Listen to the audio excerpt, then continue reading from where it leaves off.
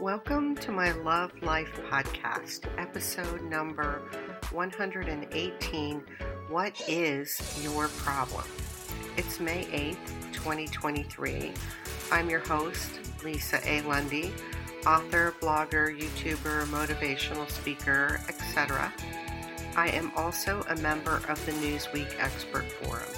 What I do is I help people be happy, healthy, and well-loved even when life is extremely difficult. As my disclaimer, this podcast does not constitute medical or therapy advice in any way. My music is by Howie Moscovich.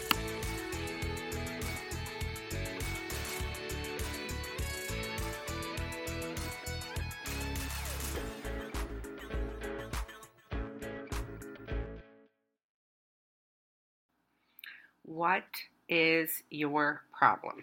Well, this is something that is said frequently in everyday life. I know I've said it, and I know quite a few people have said it to me. I have some thoughts about this that I think will be impactful and hopefully will help some of you take back your power, because for some people, this question, what is your problem, results in a loss of power. So let's get going. If you happen to be new to my content, I hope you will visit my website at www.lisaalundy.com and enter my current giveaway.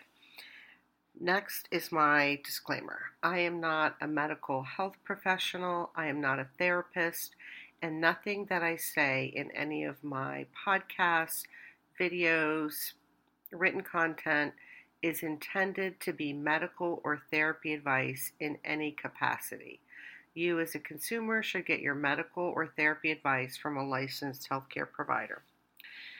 If you are listening to this podcast and you are feeling suicidal, or life has just been unbearable for you, or you're thinking you just can't continue, I am asking you to stop and make a phone call and call the National Suicide Prevention Lifeline at 1-800-273-8255. That number again is 1-800-273-8255. I am asking you to talk about how you're feeling. I am asking you to tell people, and I'm also asking you to take the help that is available, because we do have a large amount of help available for you. So that's my request. My next little piece is for the deaf and hard of hearing community. I currently have transcripts for all of my podcasts on my hosting platform, rss.com. Once a new podcast is uploaded and published, a new corresponding transcript will be generated within a few hours and then available for you. I am diligently doing my best to improve my speaking, my flow of speaking, my speed, and my pronunciation so that you are left with a more valuable transcript for your use. So I beg your indulgence. And eventually my transcripts for my podcast will also be on my website. We've been working on that. All right. So let's dive in. What is your problem? Well, I hope you can just hear in that phrase, that question or statement. Sometimes it's made as a statement, and sometimes it's really made as a question, maybe a rhetorical question, not a question to be answered. It's extremely common. It's all over the place. And one thing I will say about that question, what is your problem, is inherent in that is some level or insinuation of blame, or that there's something wrong with you. Like, what is your problem? That's inherent in that, in my opinion. And here's the issue. We have X percentage of the population. Who knows what the number is? I do not know what the number is. I need to get with my Gallup people. Who feel that they have a problem. Like they feel like they are the problem or there's something wrong with them. So when you say that statement or that question, what is your problem? it it resonates with those people differently than someone who doesn't feel the same way. So if someone has healthy self-esteem, separate from their circumstances, not self-esteem attached to their job, their role, their status in life, etc. When someone has healthy self-esteem and someone says, "What is your problem?" it's not a big deal. It's just not a big deal, and you have whatever response you have.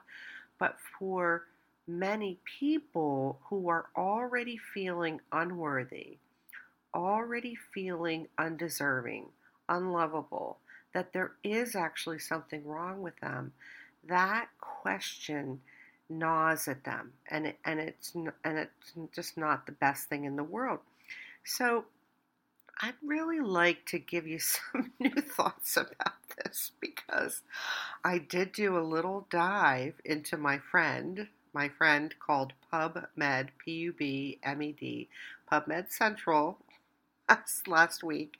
And I have to say, it was very amazing. It was amazing because it left me with a new epiphany, a new insight, a new very big insight for me. And I am going to say that what I'm about to say, is one of the underpinnings, one of many, but one of the underpinnings of our biggest societal problems and issues. Now, I do say one. There are many, but this is one. So before I get into it, what are our biggest societal issues and problems? Well, some of them are suicide, addictions, the perpetuation of adverse childhood experiences, domestic violence, domestic abuse, and I say domestic abuse separate from domestic violence, because there is domestic abuse without the violence. There's quite a bit of that, in my opinion. The development of depression, anxiety, numbing, splitting, major depressive disorder, and other mental health issues. The development of people who become narcissists, psychopaths, sociopaths. The top health impacts of adverse childhood experiences, which include cancer, strokes, severe obesity, low functioning adults, irrational adults, and low self-esteem. That's a list of many of our top issues or problems in society and in the world. So what is one common denominator that binds all of these, or is the underpinning for all of those? Well, in looking at the research, I believe that it is trauma, and especially undistinguished and unknown trauma, which, by the way, is unknown or undistinguished because of this term that's called trauma blindness. So there is, in the research, trauma blindness. So you're blind to the trauma, which I will get into. So what if suicide, addictions, adverse childhood experiences, domestic violence, domestic abuse, mental health issues, and all of these other issues that are big societal problems, what if trauma is the underlying cause or source or root, and we are blind to it because of this betrayal blindness? Well, isn't that amazing? It's just an epiphany above all epiphanies to me. But I suspect that there's some validity as I go through some of these other pieces before I get into trauma blindness. So if it's true that trauma that we are blind to because of trauma blindness is at the root of suicide, addictions, these traumas that children have in their childhood, domestic abuse, domestic violence, then would we not need to change our approach? I suggest that we probably might need to change our approach, because it doesn't seem to me that we are widely and commonly talking about trauma. We're not talking about mistreatment by parents and all kinds of things. So what role does trauma play in these areas? Well, I think it has a lot to do with it, which will go up. And by the way, so when I say this, we know a lot of trauma happens in childhood. I am not here in any way to indict parents for making mistakes or getting things wrong.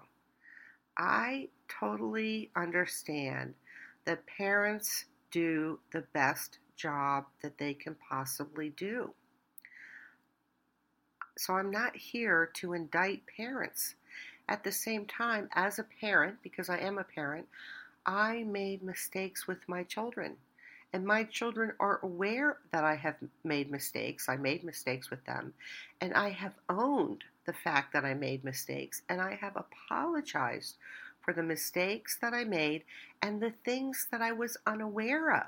There were things I was unaware of when I was raising them, which would have been helpful, uh, but I take responsibility, and my children understand that however many times, even for the rest of my life, however many times I have to apologize for the mistakes I made, I will apologize that many times, or that many times 100. Yet we have parents in America and in the world who will not admit they made a mistake. They will not admit they did something bad or did something wrong. They will not cop to that at any level, leaving their adult children or adult children, carrying the bag. So, one of the things that we have adults who have blown up a family or blown up two families and take no responsibility. So part of the piece of this podcast is the blame in the question, what is your problem? That we blame people for how they got put together.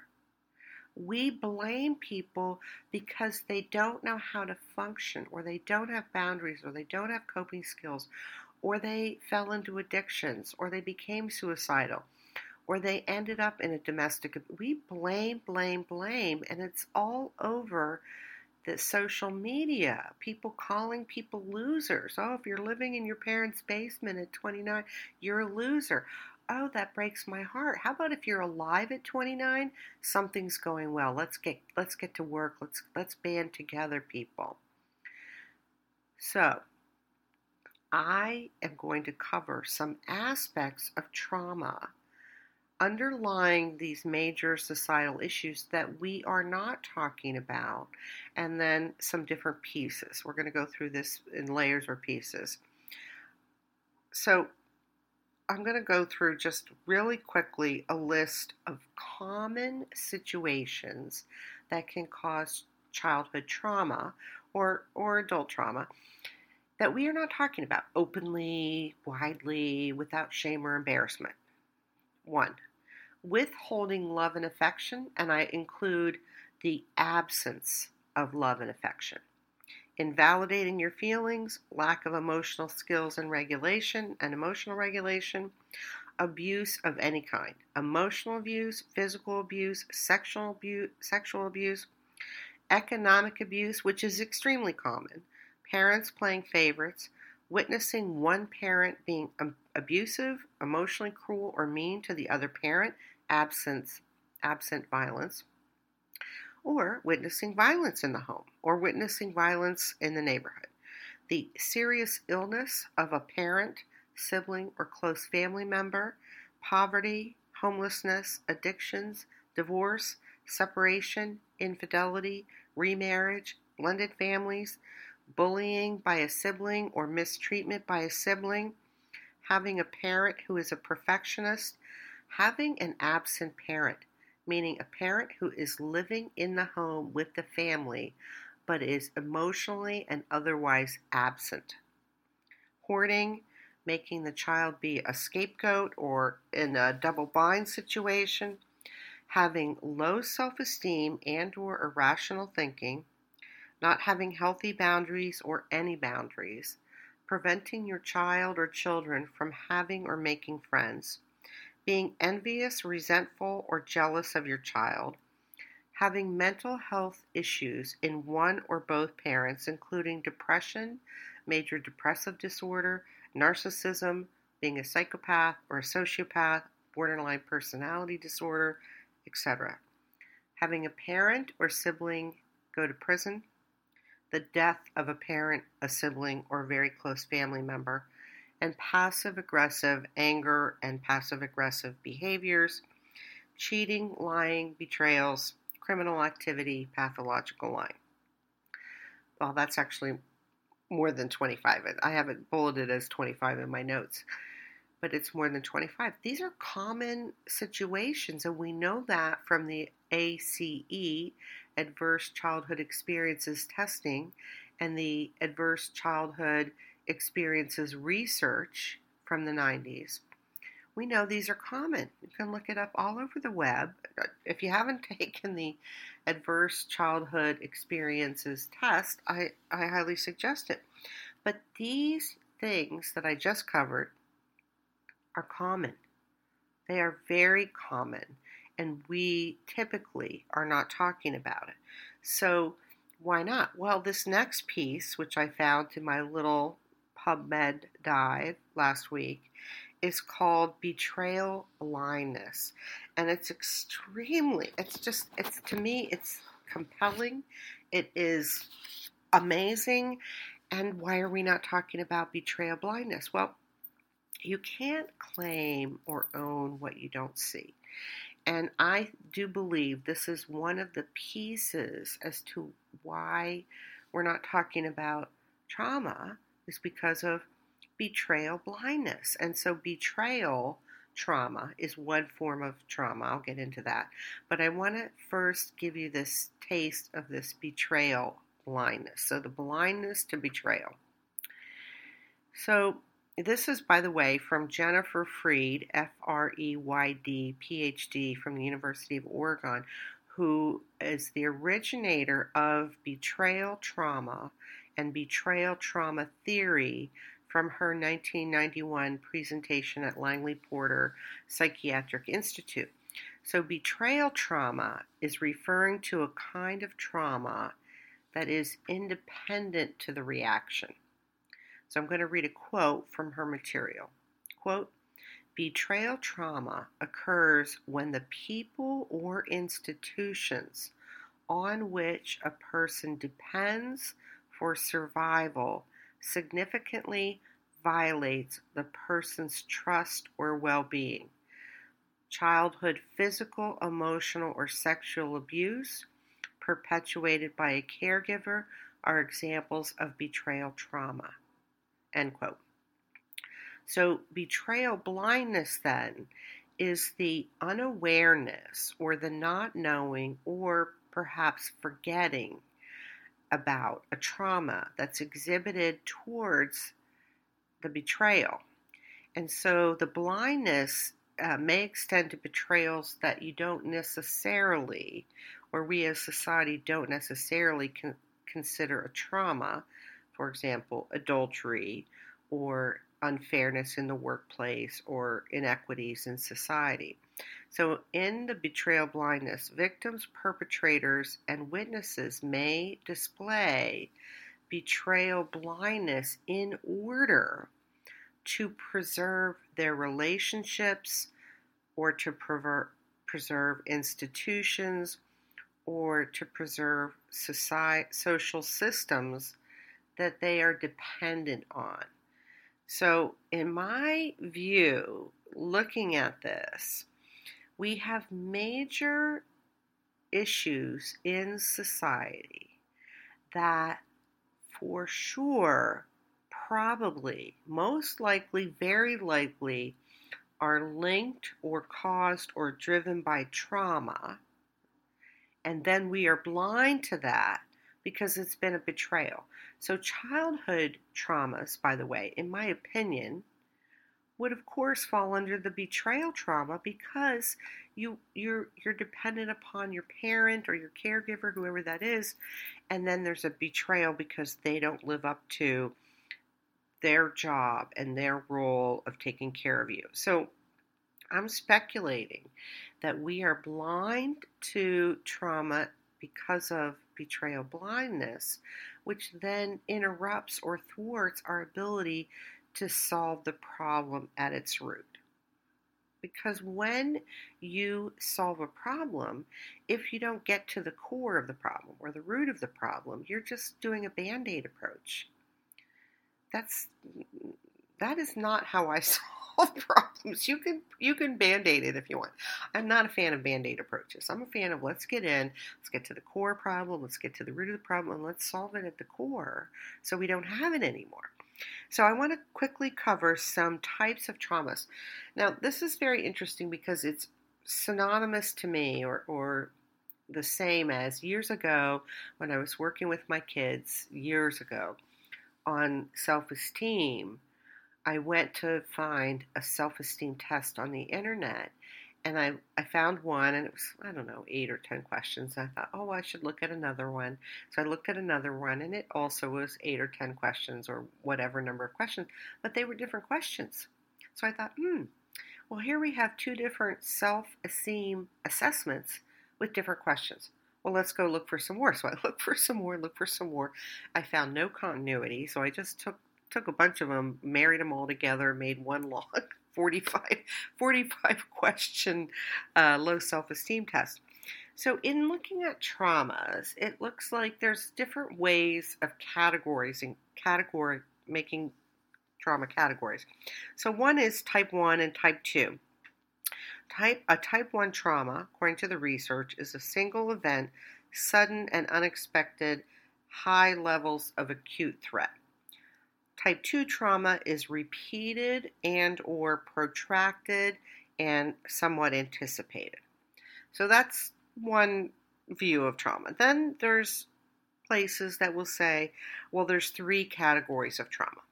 The 3 categories are acute trauma, complex trauma, chronic trauma. Of course, I'm adding betrayal trauma because, of course, that we can't leave that out. And then there are places that will use the behavior that's the trauma, for example, bullying, and count that as a category. So, how you look at how many types of trauma there are, well, I can't help you with that. It seems inconsistent. But there are, at least I think, acute, chronic, complex, and betrayal are a good start. They're a good start. And I would say that it's not a complete start because if you had certain situations, they would be a betrayal, they would be complex, and they would be chronic. So we'd have multiple of the categories. Like it's only chronic, or it's only complex, or it's only betrayal. I don't think that's workable, and I don't think it's reasonable, and I don't think it's accurate. So it can help you for what the actual absolute categories are, but that gives you the flavor. Now, in this whole idea that maybe trauma is underlying suicide, and I will talk about that because it does, and addictions, well, yes, on that too. But there's a couple key terms I want to bring to the surface so we are using accurate language and concepts and constructs. So betrayal trauma, and this is something that Dr. Freyd, F-R-E-Y-D, is responsible for. And here's the definition. I already mentioned that it's a trauma independent of the reaction. So it's independent from the reaction. And so here's from her 2008 research quote: betrayal trauma occurs when the people or institutions on which a person depends for survival significantly violate that person's trust or well-being. So of the examples I gave earlier of situations or things that could cause trauma, well, how many of them fall under situations that a parent or caregiver is responsible for? Well, the majority of them, almost all of them.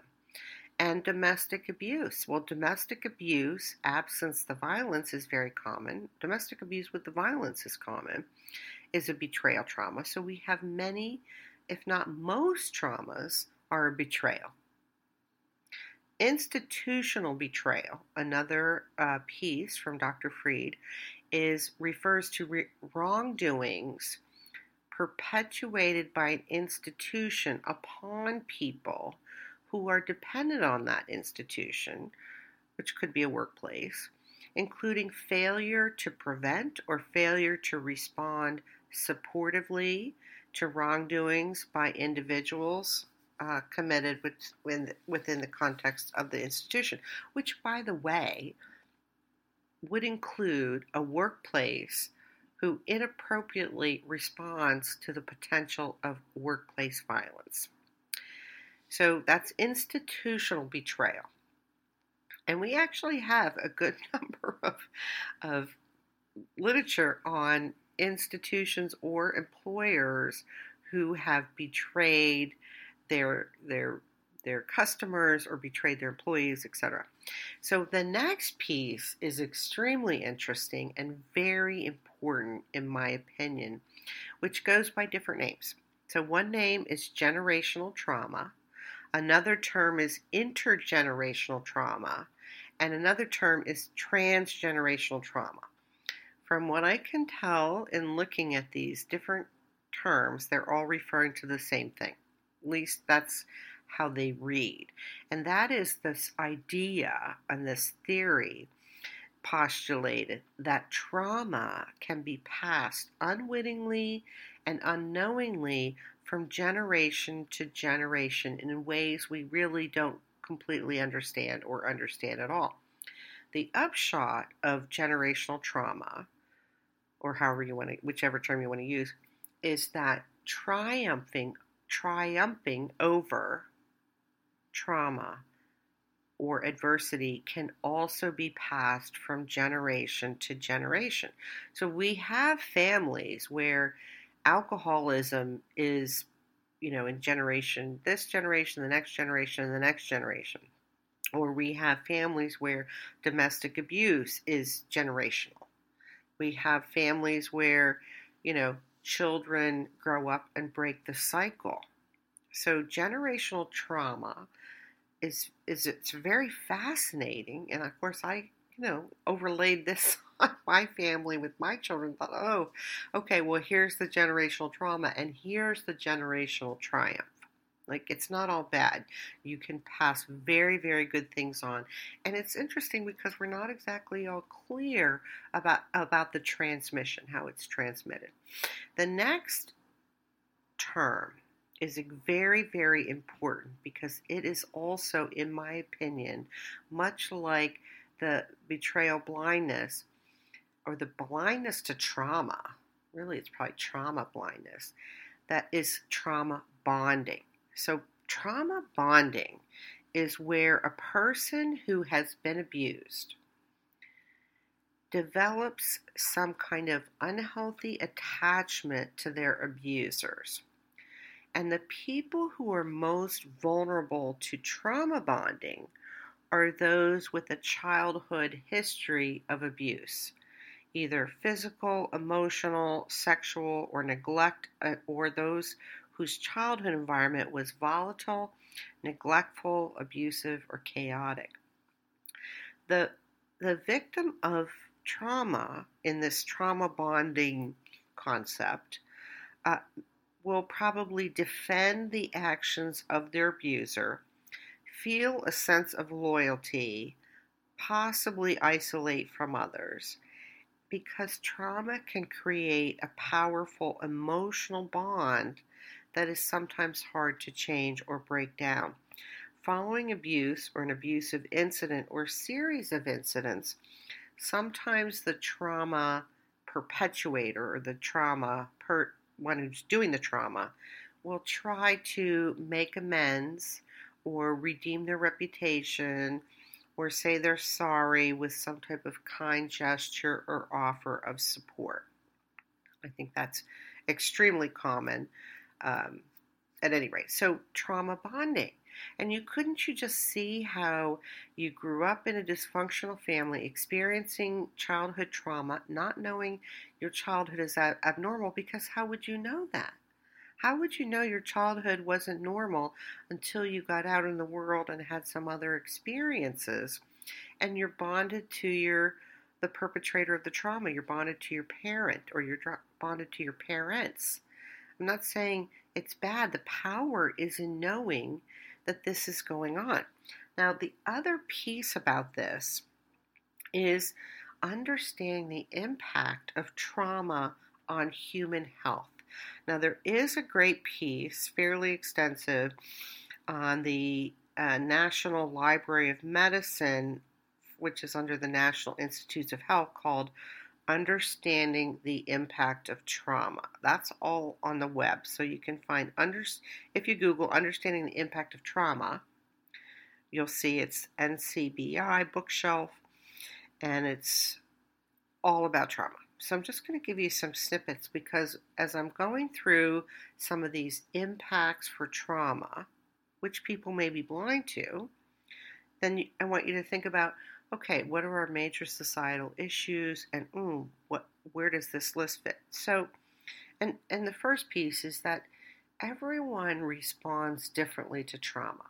There are people like myself who are like the trauma champs. Like, we don't even know we had a trauma until like we're old people, and we just by hook or by crook, by whatever means and however it happened, develop the skills and capacities not to have these negative impacts from trauma. So trauma responses are normal reactions to abnormal things. So I want you to hold that these trauma responses I'm going to list, they're normal reactions to trauma. Trauma is abnormal stuff going on. All right, PTSD, exhaustion, confusion, sadness, anxiety, agitation, numbness, disassociation, blunted affect, depression, persistent fatigue, sleep disorders, nightmares, fears, flashbacks, anger, shame, fear. Trauma can impact your emotions, your physical body, your cognitive processing, your behaviors, your social and developmental areas. And so here we are. Trauma, according to the government and the government research, trauma can impact your learning, your behavior, and your development of yourself. So reactions to trauma, when you don't have emotional skills to bring to the table, are frequently things like self-medication or substance abuse, eating disorders, compulsive behaviors like gambling or overworking, or other high risk or self-injurious behaviors. So in this whole piece, all those things I just listed are commonly found in our list of major societal issues. And just to give you a couple more terms, because I know you're dying to have them, I found this term emotional blunting very interesting. It is the inability to feel positive or negative emotions, detachment or reduced emotional responsiveness, which is common in people who are experiencing depression, but it is also a common response to trauma. So we have people who they're not necessarily unhappy, but they just can't seem to feel happy they're just kind of numb. And that's a good term, is emotional blunting, and a response to trauma, or could be a response. Numbing is a biological process where emotions are detached from thoughts, behaviors, and memories. And this can be difficult to pinpoint or figure out because numbing symptoms often hide what's going on internally, like emotionally internally. Physical symptoms for trauma include chronic health problems, sleep disturbances, gastrointestinal problems, cardiovascular issues, neurological issues, musculoskeletal issues, respiratory issues, skin issues, and other problems. So there's a long list of health problems that can show up as a result of trauma. They're physical things. So the next term, because I want to introduce you to these magical and amazing terms so you can have them in your arsenal, is somatization.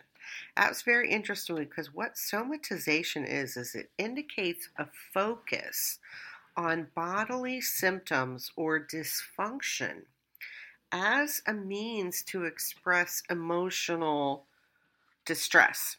However, many people who are presenting with physical symptoms are unlikely to be aware of the connection between their emotions and the physical symptoms they are experiencing. So in this piece, they're actually talking about the mind-body connection, which I will mention later, and people having emotional reactions that show up in their body and being unaware that their physical symptoms are related to emotional distress. So one thing that was there you have there's a huge impact for trauma. Mental health, development, physical health, physical problems, and we, in my opinion, are not giving credence to this whole piece. And what was fascinating in the research was the relationship between trauma and suicide, addictions, and mental health issues.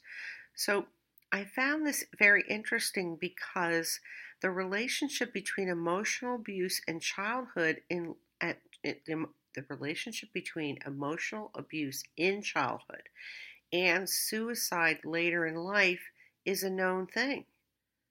It is a known fact. So here is the statement from one of the abstracts from PubMed. Emotional abuse in childhood and suicidality. The mediating roles of re-victimization and depressive symptoms in childhood. That is from Childhood Abuse Neglect Journal, 2015, June 44, pages 130 through 139. Here's the statement.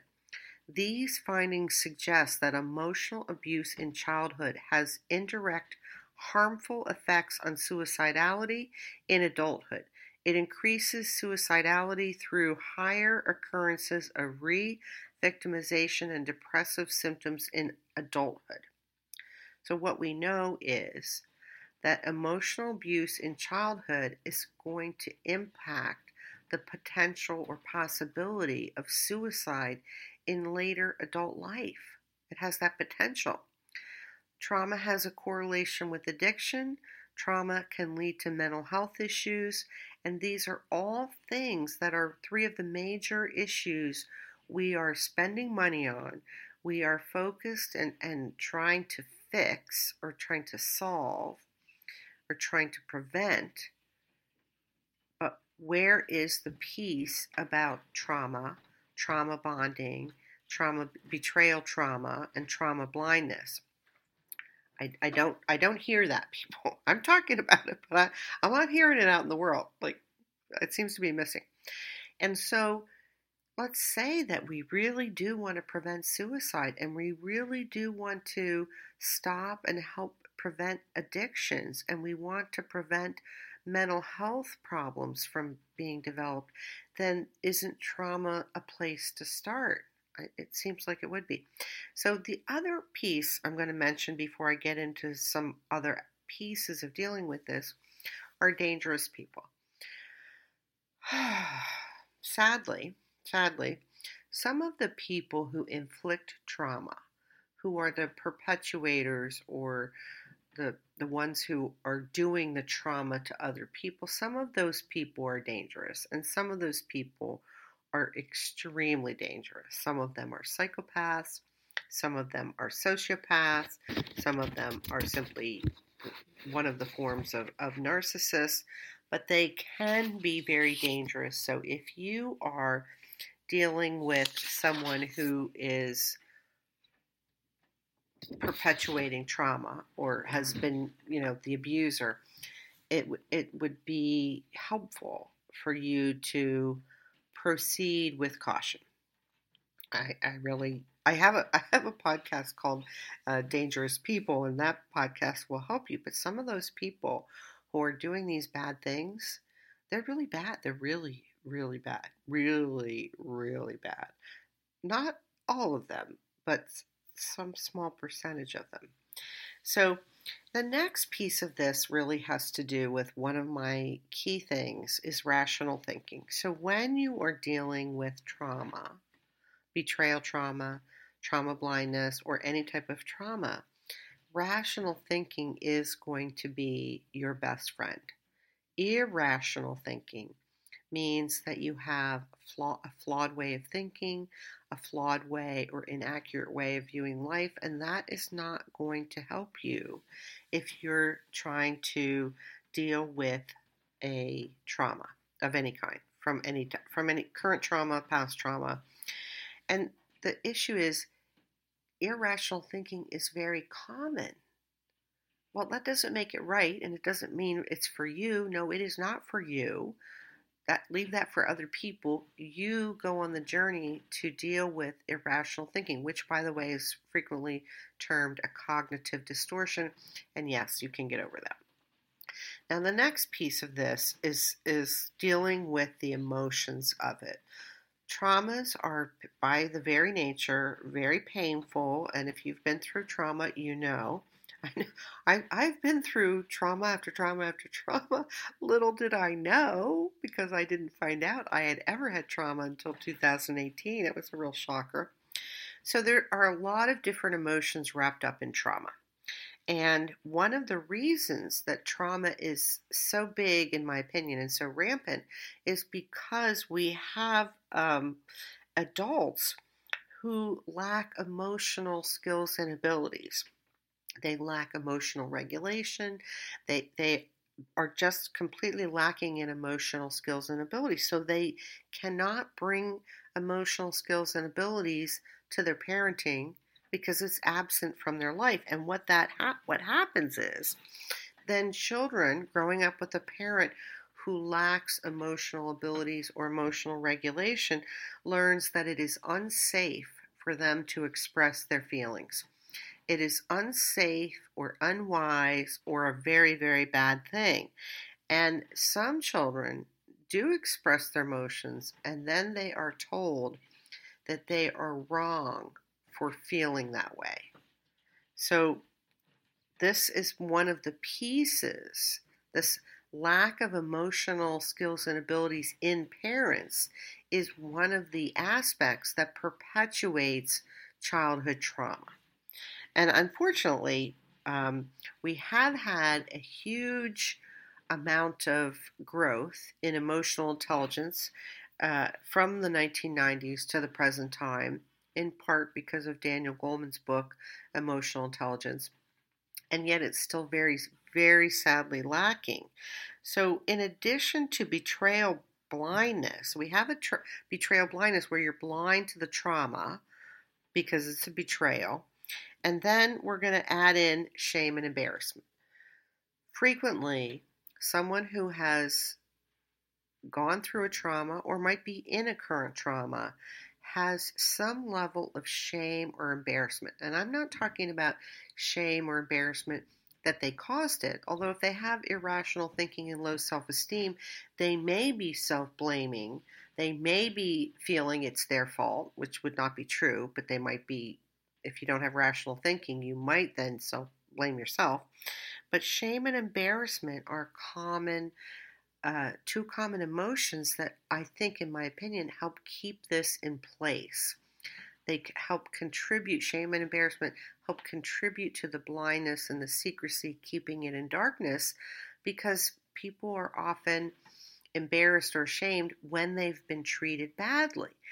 They didn't do something to be treated badly, but when you're treated badly, people often feel ashamed or embarrassed. So another piece of this, dealing with the emotions, which is extremely common and helpful to know, is the creation of false narratives. Well, now that I've covered with you the blindness to betrayal blindness, and just really blindness to betrayal or to trauma. I think we should call it trauma blindness. Um, then there's this piece of creating a false narrative, which I think is extremely common, very reasonable. I think it's probably normal.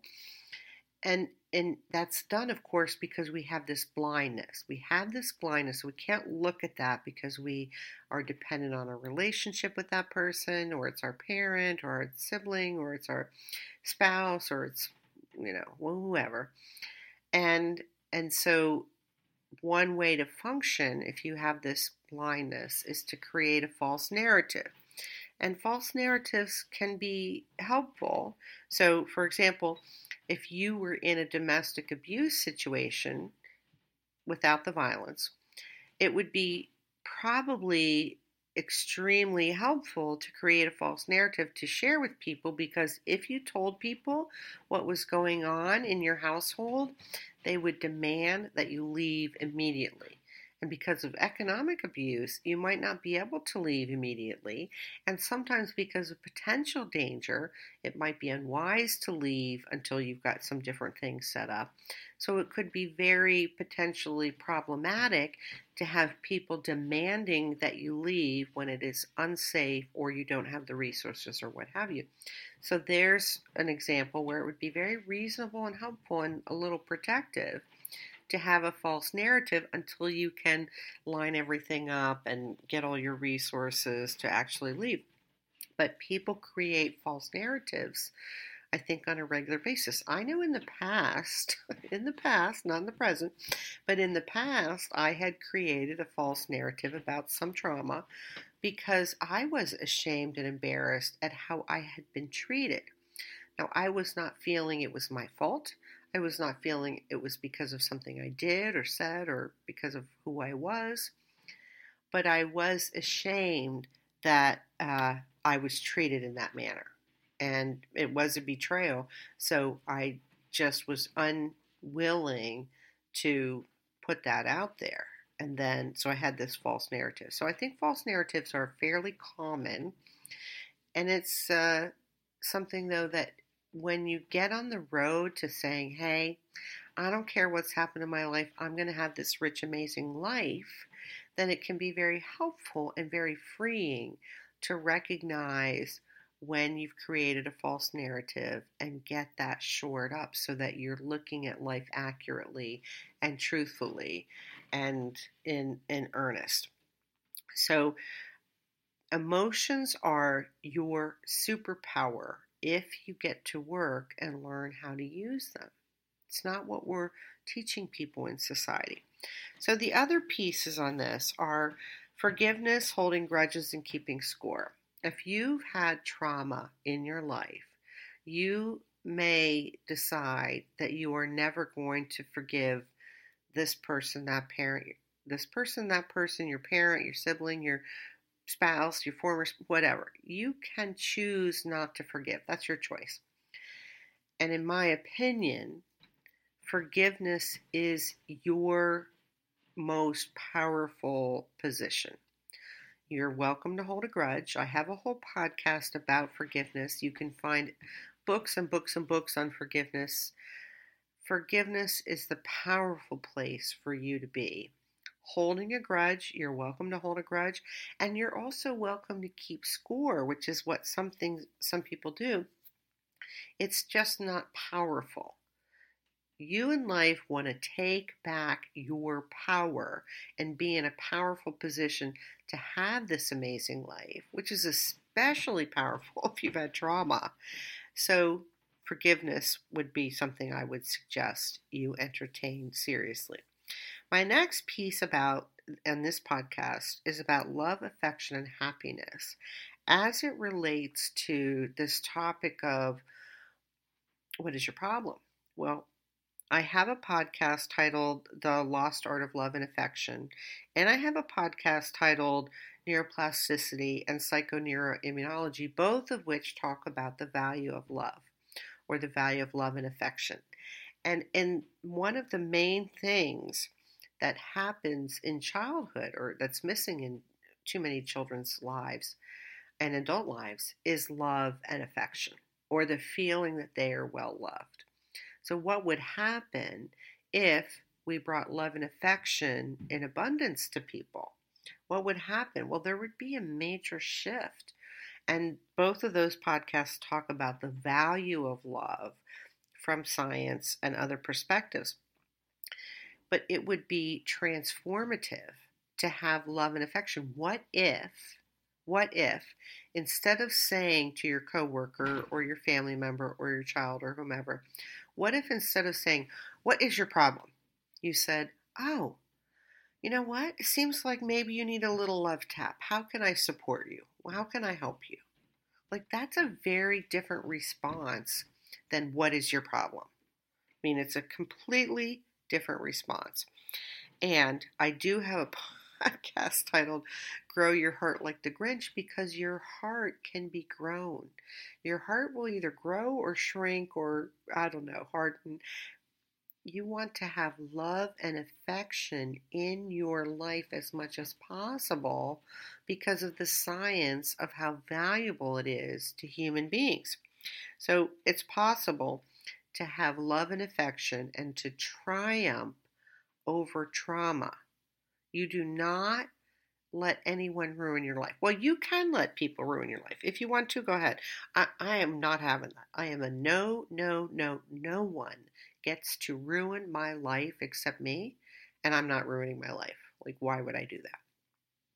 So to take advantage of other science, you can springboard, you can take your trauma, you can take your adverse childhood experiences, you can take your adult trauma, you could take your current, the bad, nasty trauma, awful stuff that's happening right now, and use post-traumatic growth to springboard your life into a different future. You could totally change your life if you use the science of post-traumatic growth, which is basically using your trauma or your pain or your hardship to become a better version of yourself. So you grow and develop new skills and abilities, and in the process, life becomes richer and more rewarding.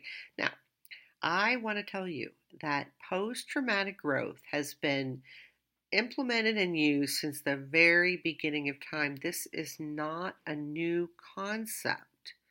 We have new terminology as of 40 years ago or however many years ago. But using a trauma or pain or hardship to your advantage and having your life propel upwards and go better is as old as time. It is not a new idea. It's sadly not something that we're frequently employing or talking about. But what if you brought love and affection to your life? And what if you brought happiness to your life? Now, I don't mean happiness tied to your circumstances. I talk about happiness in terms of generating your own happiness separate from your circumstances. When you tie happiness to your circumstances or your situation or your roles or whatnot, then when those roles go away or your circumstances change, you can be very unhappy. And I don't recommend that. I mean, the reason I could be happy having all of my money stolen and all of my assets and left with a pile of debt is because my happiness has never been tied to my circumstances, or at least not forever, not forever. So you can triumph over trauma or any hardship if you get on the road to growing new skills and abilities, and the research terminology would be under post-traumatic growth. And again, I hope you're going to listen to my podcast on neuroplasticity and psychoneuroimmunology and listen to the science. This is very rich science, which really tells us that your mind and your body are connected. Whether you like it or not, whether you are willing to admit it or not, we know, confirmed, done deal in science, that your mental health impacts your physical health and your physical health impacts your mental health. We are not walking around in society in 2023 acting as if, oh, you have a body pain or a body ache or you have this or that.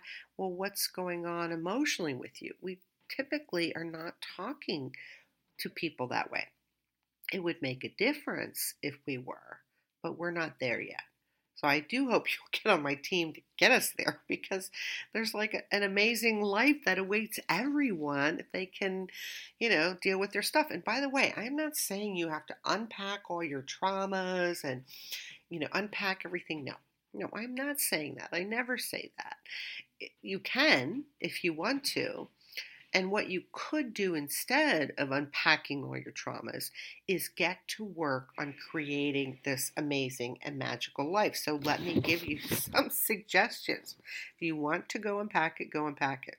I totally support whatever you do. Like, it's your life, do whatever you want. I have no skin in the game for how you live your life, but I do have some thoughts about what can help you triumph over trauma. So number one, here's my suggestions for you to have this rich, amazing life despite any trauma.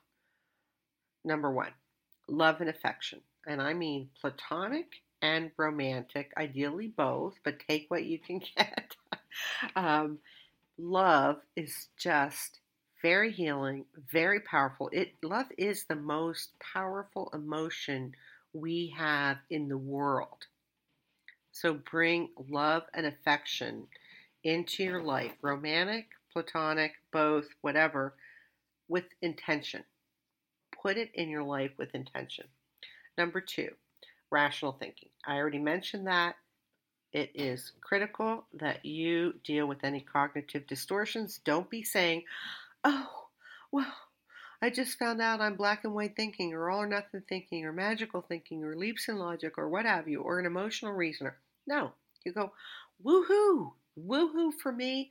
Look at what I learned about myself today. Now I'm going to chip away at that because I'm going for the rational thinking. Number three, compassion for yourself. Oh my goodness, people, bring some compassion to the table for yourself. You deserve compassion. Like, life is hard, and part of why life is hard is because we're not being honest. You've made it this far, however old you are, whatever state your life is in. It could be a mess, it could be magical. I don't know what state your life is in, but be compassionate with yourself. Seriously, for real, bring compassion to yourself. Or at least take my compassion for you because you deserve it. Number four, embrace the idea that you are already worthy. You are already deserving. You are. You are already lovable. I understand that we have 85% of the population in the world who is walking around feeling unlovable, unworthy, undeserving. I get it. I understand that. I'm just telling you that's not true. So embrace the idea that you are already in the state that you're in right now, already worthy, already deserving, already good enough, already lovable. And you can still go work on yourself and be a work in progress, but you're already lovable. You're already deserving. All right, number five, learn to use your emotions like the superpower they are.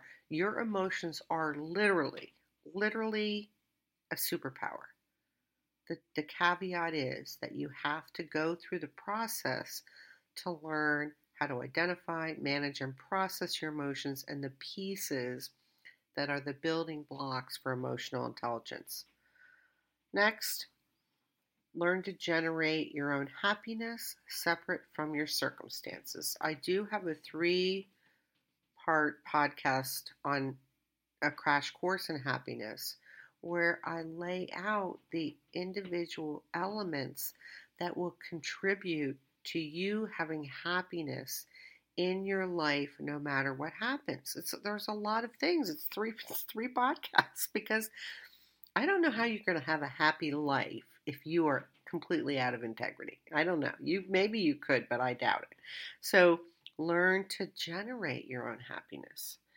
Now, the next suggestion is you decide. You decide right now in this moment, how is your life going to go moving forward? Like moving forward, how do you want your life to be? Get in the driver's seat. Then you're going to make a plan. You are going to take actions. You are going to create that life for yourself because it does not have to be the way it's been up till now. I mean, do not give your power away. My next suggestion is that you do I strongly recommend you put forgiveness on your list. My next suggestion is to learn to control your mind. Oh, well, for some people, their mind will literally spiral out of control or be like a runaway train. And that has got to be very difficult, very problematic, very painful. I can't even imagine. So I do have a podcast about that. There are many, many, many ways to learn to control your mind. I mean, I talk about some suggestions in my podcast, but this learning to control your mind has also been written about since the beginning of time. It's not a new idea. It might be a new idea to you, but that will be helpful. My next suggestion is to take people with you on this journey to an amazing life. Make it fun and playful. Make it wildly fun. You could make having this amazing life be the most fun you've had in years, in decades, or since you were 5. Like, I don't know how your life has been. People think I act like I'm 5 because I'm a very childlike people, very playful.